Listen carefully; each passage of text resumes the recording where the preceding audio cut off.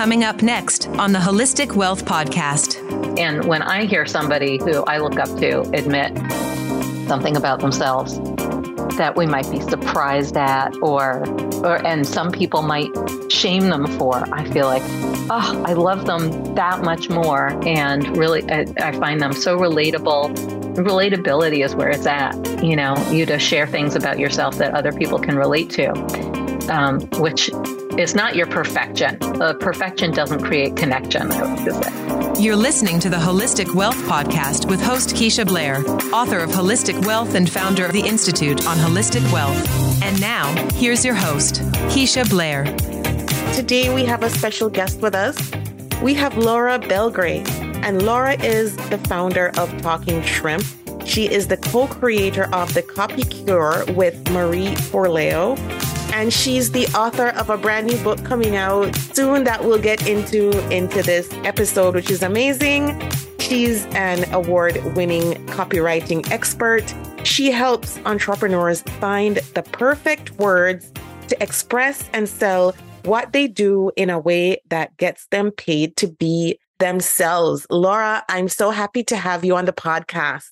Welcome. Oh, thank you so much, Keisha. I'm so happy to be here. So I just wanted to get into your story just a bit for you to tell the audience how you came about writing the book and the topics that you write about, how you help entrepreneurs, and kind of what makes Laura unique. I'm known for copywriting. I've been in the copywriting space for a long time, and I help people, write their copy and find the words to express and make their business a total expression of their personality and essentially get paid to be themselves. Because that to me is the holy grail of work, is getting paid to be you. And along those lines, I wrote the book, not the book that I am supposed to write in my space, in my field, in this online business world. And I'm expected to write a copywriting book, a marketing book, maybe a self-help book, some sort of prescriptive how-to advice book with like bullet points at the end of each chapter, sidebars, your next steps, that kind of thing. And I did not want to write that kind of book. What I wanted to write was a book of my stories.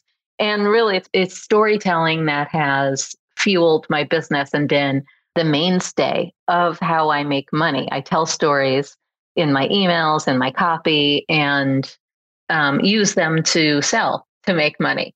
And so in a way, it ties into what I do for a living, but in a way, it does not at all. These are stories from growing up, being a late bloomer, always feeling behind, being a dork in New York, trying to fit in, but also refusing to do the things that allow me to fit in, and screwing up and getting into all kinds of ill-advised relationships with boys and then with men, and eventually finding my way, I would say the windy path to success, the late bloomer path to success.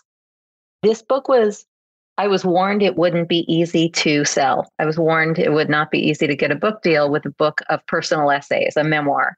Yeah. Celebrities are allowed to do that. You know, Matthew Perry can write a book of stories, and Laura Belgray can't necessarily, not in that market. But I was determined to do it and write a book that my audience would love, and yet without giving them the thing they're usually given, which is that book of straight advice. The title, Tough Titties, I came up with just because it was something I found myself saying. Like, I had no idea what I was going to name it or what the book was for the longest time. Like, what are these stories? How do they all fit together? What's the theme here? And then one day I found myself saying something that I say all the time, which is tough titties. And I think it was in response to someone saying, like, so-and-so wants you to be this, or so-and-so wants you to do this thing. And I was like, yeah, well, tough titties. And I realized, okay, that's the theme of my book. It is about saying sorry, not sorry to the supposed to's in life. And that's pretty much been my pattern throughout all of it. So writing this book, I mean, my main motivation was to tell these stories that I love telling and experience the joy of writing them down and sharing them. But as I wrote it, it's true what everyone says. You do have to know who this book is for and why you're writing it for them and what you want them to get out of it. And so over time, I realized, okay, I want people, I'm writing this for anyone who feels behind in their life or career, or anyone who feels like they don't fit and can't comply with the supposed do's in life, and who don't necessarily want everyone else's definition of success, or don't want to do what it takes to get there. Like, want to achieve something, want success, but don't like all the things everyone's saying they have to do to get it. Yeah. So that's who the book is for and what it's about. I read through several of your articles, one on Business Insider, I think, that said that you didn't make your first million until you were 50. And you were emphasizing some of the things you were saying just now. But I just wanted you to walk us through, just to emphasize to readers, or just to explain to them in terms of your story and why you think that was a very, very good thing, you know, given all that we see on social media about hitting a million at 20 and being an influencer in your early 20s, you know, selling lip gloss, as you said, or various things. Yeah, that's true. Well, the book starts the same way that that article you read starts, which is with the time that my husband and I had dinner with my husband's good friend and his new girlfriend, who showed up a little late to dinner. She came, she was like a 20-something Condé Nast worker, and showed up with her, you know, her giant work bag with the sneakers sticking out of it. And she came straight from her spin class with her shower fresh hair, and she's twisting it into a bun as she sits down and says, you know, someone asked her, how's her day? And she's just like, oh, you know, it's like every time I walk into work, I get promoted. It's like all I do is move up and up and up. In a couple of years, I'm probably going to be publisher. This was said in sort of a complaint. I was like, oh, boohoo. And I remember thinking, and I was rounding 40 at the time. And I was like, I have never in my life moved up and up and up. I've never felt that way. I've never been suited for the corporate path. I lasted all of 6 months in the 9 to 5 that I ever had. Even when it was a 10 to 6, I couldn't make it to work on time. And so even though I also didn't feel suited for having a business, because I didn't feel like I'm not a leader type. I never felt like a leader, or like I wanted to lead a team of people. That was never something I wanted. And I didn't feel like I had initiative, or that I liked to sell. That didn't occur to me that I could be good at selling until way later. I finally found my career path, like after doing something that was a dream job for a long time, which was writing promos for TV.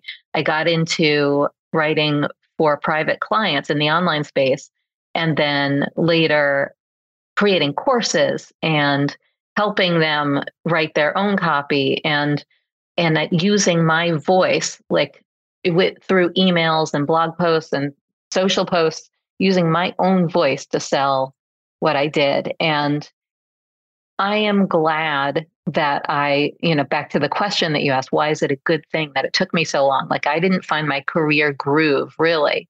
That thing that I was always looking for, like being able to tap my talent in a way that made me money, till my late 40s. And yes, then at 50, I hit the $1 million mark in my business. And I was glad that it took me so long, in a way, even though I always feel impatient with myself and like, why don't I move as fast as all these other people selling, making their multi-millions by selling lip gloss or pouting at the camera or wearing a cute hat and giving some advice in a caption.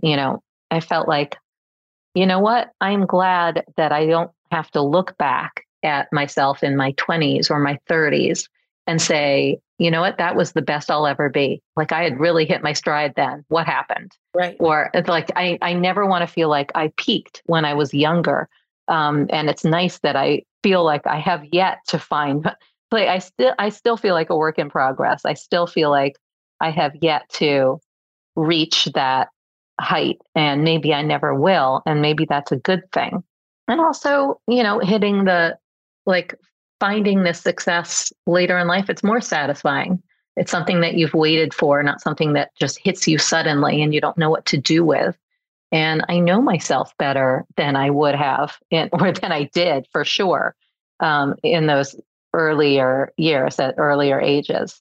So I am for being a late bloomer and very encouraged by other people who start things or accomplish things at a later age, especially if they're older than me. In so much of your writing, Laura, like I see myself and I know that other women too, in terms of how you communicate your style and your values and what you like. For instance, in another piece, you mentioned that you've embraced laziness and this hustle culture that, you know, has us thinking that we need to be on 24/7 and doing a million things isn't necessarily what we're feeling necessarily right now. I know a lot of women are not there. And so what I really love was this embracing, you know, as you said, of things that might be considered flaws, but we can use them to our strengths to really relate to other people. And so can you tell us, like, if people are listening and they're wondering, how do I do that in terms of, you know, who I am as an individual? How can I use that to my strength? Like, how can I communicate who I am in terms of my brand and what I stand for? I am a big fan of what I call being flawsome. Other people might call it vulnerability, but I feel like that word is so overused that I find it to be mostly vulnerability, or what I call vulnerable shit, making false claims about how they feel about themselves. Like, oh, I'm feeling really less than about hitting the, having a 7-figure launch. I don't feel worthy. And that's real. I feel really vulnerable. I'm like, shut up. No, you don't.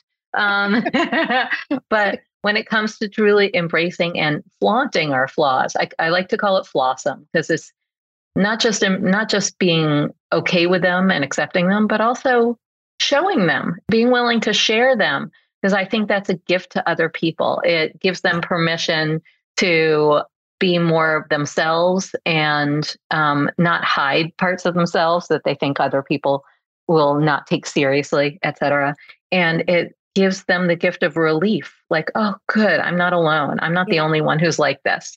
And when I hear somebody who I look up to admit something about themselves that we might be surprised at, and some people might shame them for, I feel like, oh, I love them that much more. And really, I find them so relatable. Relatability is where it's at. You to share things about yourself that other people can relate to, which is not your perfection. Perfection doesn't create connection, I like to say. It's your imperfections. So admitting that you are a late person or hate deadlines or don't really like going to parties or like anything about yourself that you might want to hide, or that you're a terrible procrastinator. I mean, these are things about myself that I'm admitting. I feel like people gravitate towards you and love you even more for it. And to me, relatability is an important part of being a brand, a personal brand, and putting yourself out there and helping people. As you're talking, I'm thinking about the power of vulnerability and how that can help, in terms of being relatable, as you just mentioned, and for people to kind of, see themselves in our own stories, even though our stories are unique and different. And so, Laura, like, I know you mentioned your copywriting courses and your success with that. You also mentioned, I think in one of those articles, you mentioned having mini courses and having lazy launches. And so if there are entrepreneurs listening in, because there's always this pressure to go big or go home, right? Especially as an entrepreneur, and to launch products or launch things in such a big way that you're getting tons of attention and, and it's often associated with like more revenue, more income. What can you say from your experience with launching your courses, having, let's say, mini courses or lazy launches, as I've heard you mention, and in terms of lessons for entrepreneur, in terms of your success, doing it your way, doing it authentically? What are some of those that you can share? Because as I said, like, I know you've had different types of, you've expanded your courses and you know what works. So can you share some of that with us in terms of how you've experienced running your business that way? So when I talk about a lazy launch, for me, what it means for me might look like a lot of work to somebody. And it is a lot of work still to do what I call a lazy launch, but it's the kind of work that I like to do and not the kind of work that I don't like to do. So for me, that means doing it all through emails, writing email. I write a lot of emails when I'm launching something, but I enjoy writing emails. I'm comfortable with it. And everyone says like, oh, all the magic happens outside your comfort zone, but I create a lot of magic inside my comfort zone. Thank you. And I really like to stay within it. And so it means writing emails, but it means not for me doing webinars, doing a live challenge where, somebody walked me through how to do a live, a 5-day challenge. And they said it made them millions of dollars every time they did it. And I was like, millions of dollars sounds great. Tell me about it. We do this, this, and this. I pop on live, unscripted, do, these lives, once a day. And it's not a scripted webinar. And then, I have all these coaches DMing people, and like I hire like 5 coaches and they're answering questions. And like all of that sounded to me, especially the coaches part and the DMs. I was like, I don't want to do any of that. And it's so much work. And I know I'm going to be burned out. And I don't know, is it worth millions of dollars? I would like the millions of dollars, but I felt like burnout to me is not worth anything. Like, especially having a business based on what I consider burnout. For somebody else, it might enliven them. They might feel great about that process. So to me, what you are willing to do and what you enjoy doing should be the basis of how you make your living. And like, there are going to be some things that you got to do that you don't really love to do, but I try to keep those to a minimum and work with what I like to do, because that's going to keep me, it's going to keep me alive. It's going to keep me loving what I do and not make it feel relentless and like, oh, I just have to hit this number and then I can be done. And then I can fold it all up and go away, because first of all, I'm probably never going to hit that number. And second, I don't want to hate what I do. I don't want to fold it up and go away. I want to feel like what I was talking about earlier, like what I do is something I could do for the rest of my life and it doesn't feel like work. And sometimes it is going to feel like work. There are things that you got to do what you got to do because it's business and you can't outsource everything that you don't like. There's some things you just have to do, but especially if you don't want to run a team of people. Mm-hmm. But I feel like feeling good about what you do, feeling good about the work you do and loving to do it and feeling like it is an expression of your personality is so key for enjoying your career. Absolutely. And that's so in line with the whole holistic wealth philosophy and, living holistically wealthy, so that, that you're not getting burnt out doing what you want to do. And then you have to end up not doing it, which, defeats the purpose.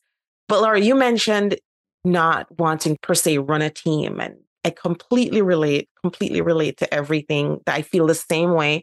How do you then structure your business without, let's say, the big team and the support? Yeah, I keep it lean and simple. I have one main person. She is not on payroll. She's an independent contractor. Her name is Sandra, and she's my business manager. And I've worked with her now for about 5 years. And for a long time, I was resistant to hiring anybody. I just didn't want to hire. I didn't know what I would have them do. I didn't know what I would outsource, but I didn't have a course-based business at the time. I was just doing, like, all I had was private clients, and I used Acuity to schedule them. And I was like, I don't know, what would I have a virtual assistant do? And it allowed me to create so much more once I hired her. And I did have the help of a designer developer who I consider my digital consigliere, which is, her name is Michelle Martello of Minima Designs, and she's fantastic. And so I think when I started working with her, I realized, okay, working with somebody allows me to create so much more. Like, she gave me assets and know-how. She'd teach me how to make my own, like, quote cards for Instagram in Photoshop and that kind of thing. So both of them are independent contractors, and Sandra now handles way more, and she has someone on her team dedicated to my business too. So in a sense, I have a team, but again, they're not on payroll. I'm not responsible for keeping, their lights on, and it's really just them on a day-to-day basis. And like Sandra, any kind of admin or anything that I don't want to deal with or shouldn't be spending my time on, I send over to her, or she just takes care of. It's in her protocols in her systems. She'll, she and her person go through my inbox and answer anything that I didn't answer the day before that I left unanswered, and set up appointments for me, book the podcast, do all kinds of things like that, help run my calls. So I have a mastermind group called Shrimp Club. And when we do hot seat calls, there's always one of them who's on the call and making sure I know when we're at time for a hot seat. Like when we approach the 10-minute mark, they'll say 1 minute left, and et cetera. So there's a lot that they do for me and with me on a day-to-day basis. But it's just them. And I have friends in the space who, they are making, 10 million, 20 million. They have 8-figure businesses. They have a team of 10 people or 20 people. And it's something I've just never wanted. And they have a team meeting every day at 1 p.m. And I'm like, I don't want any of that. I just don't, especially when the pandemic hit. Yeah. And anyone I knew with the team was like, wow, do I have to let people go? How am I going to keep the lights on? How am I going to keep paying them all? Right. So that's a burden that I just don't want, even if it would allow me to do I don't know if it would really allow me to do less. I think, there's power in knowing and being self-aware about what your limits are and how high of an income is good for you, to be comfortable and not taking on anymore, because there's this pressure to be like an 8-figure entrepreneur, or these titles that we see. So I'm so happy that you actually expressed that, because I think that's important for women to be self-aware and to know. And so, Laura, as we're wrapping up, just wanted to get from you where listeners can get the book, can pre-order, because I know it's up for pre-order now, and where they can get, their pre-order bonuses and all of that. So if you can tell us all of that, that would be amazing. Yeah, sure. Please come over to toughtiitiesbook.com, toughtiitiesbook.com, and you'll see all the booksellers there, all the, Barnes & Noble, Amazon, indie books, so that you can, if you want to find an indie bookstore near you, your favorite one, you can pre-order through them.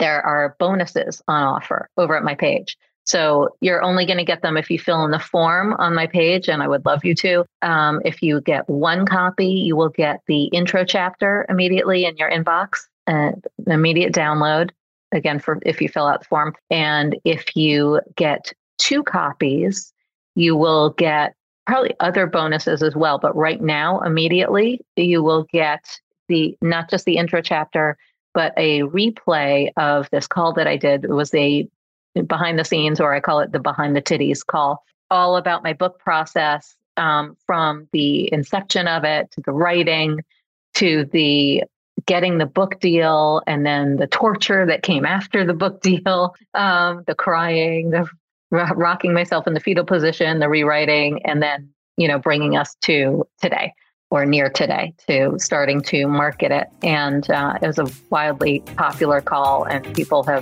it's worth getting a set of 2 for it. Plus, Tough Titties are better as a set of 2, right? So, absolutely. So that's amazing. And I will put those in the show notes for everyone as well, the links there. And so, Laura, thank you so much for joining us. We had a great time. And once again, it was amazing having you on the podcast. Oh, it was amazing being on. Thank you so much for a great interview. Love talking to you, Keisha. Absolutely. Me too. Thank you so much, Laura. The Holistic Wealth Podcast with Keisha Blair is brought to you by... Have you joined the Institute on Holistic Wealth? If you haven't already, what are you waiting for? Choose your membership plan at the Institute on Holistic Wealth/memberships to join. As a member, you'll get access to free worksheets, advice, coaching, and an intentional design workshop. As you start to live a more holistically wealthy lifestyle, you'll want to stay for a very long time. So go to Institute on Holistic Wealth/memberships to join. If you haven't read the book yet, pick up a copy of the award-winning best-selling Holistic Wealth 36 Life Lessons to help you recover from disruption, find your life purpose, and achieve financial freedom.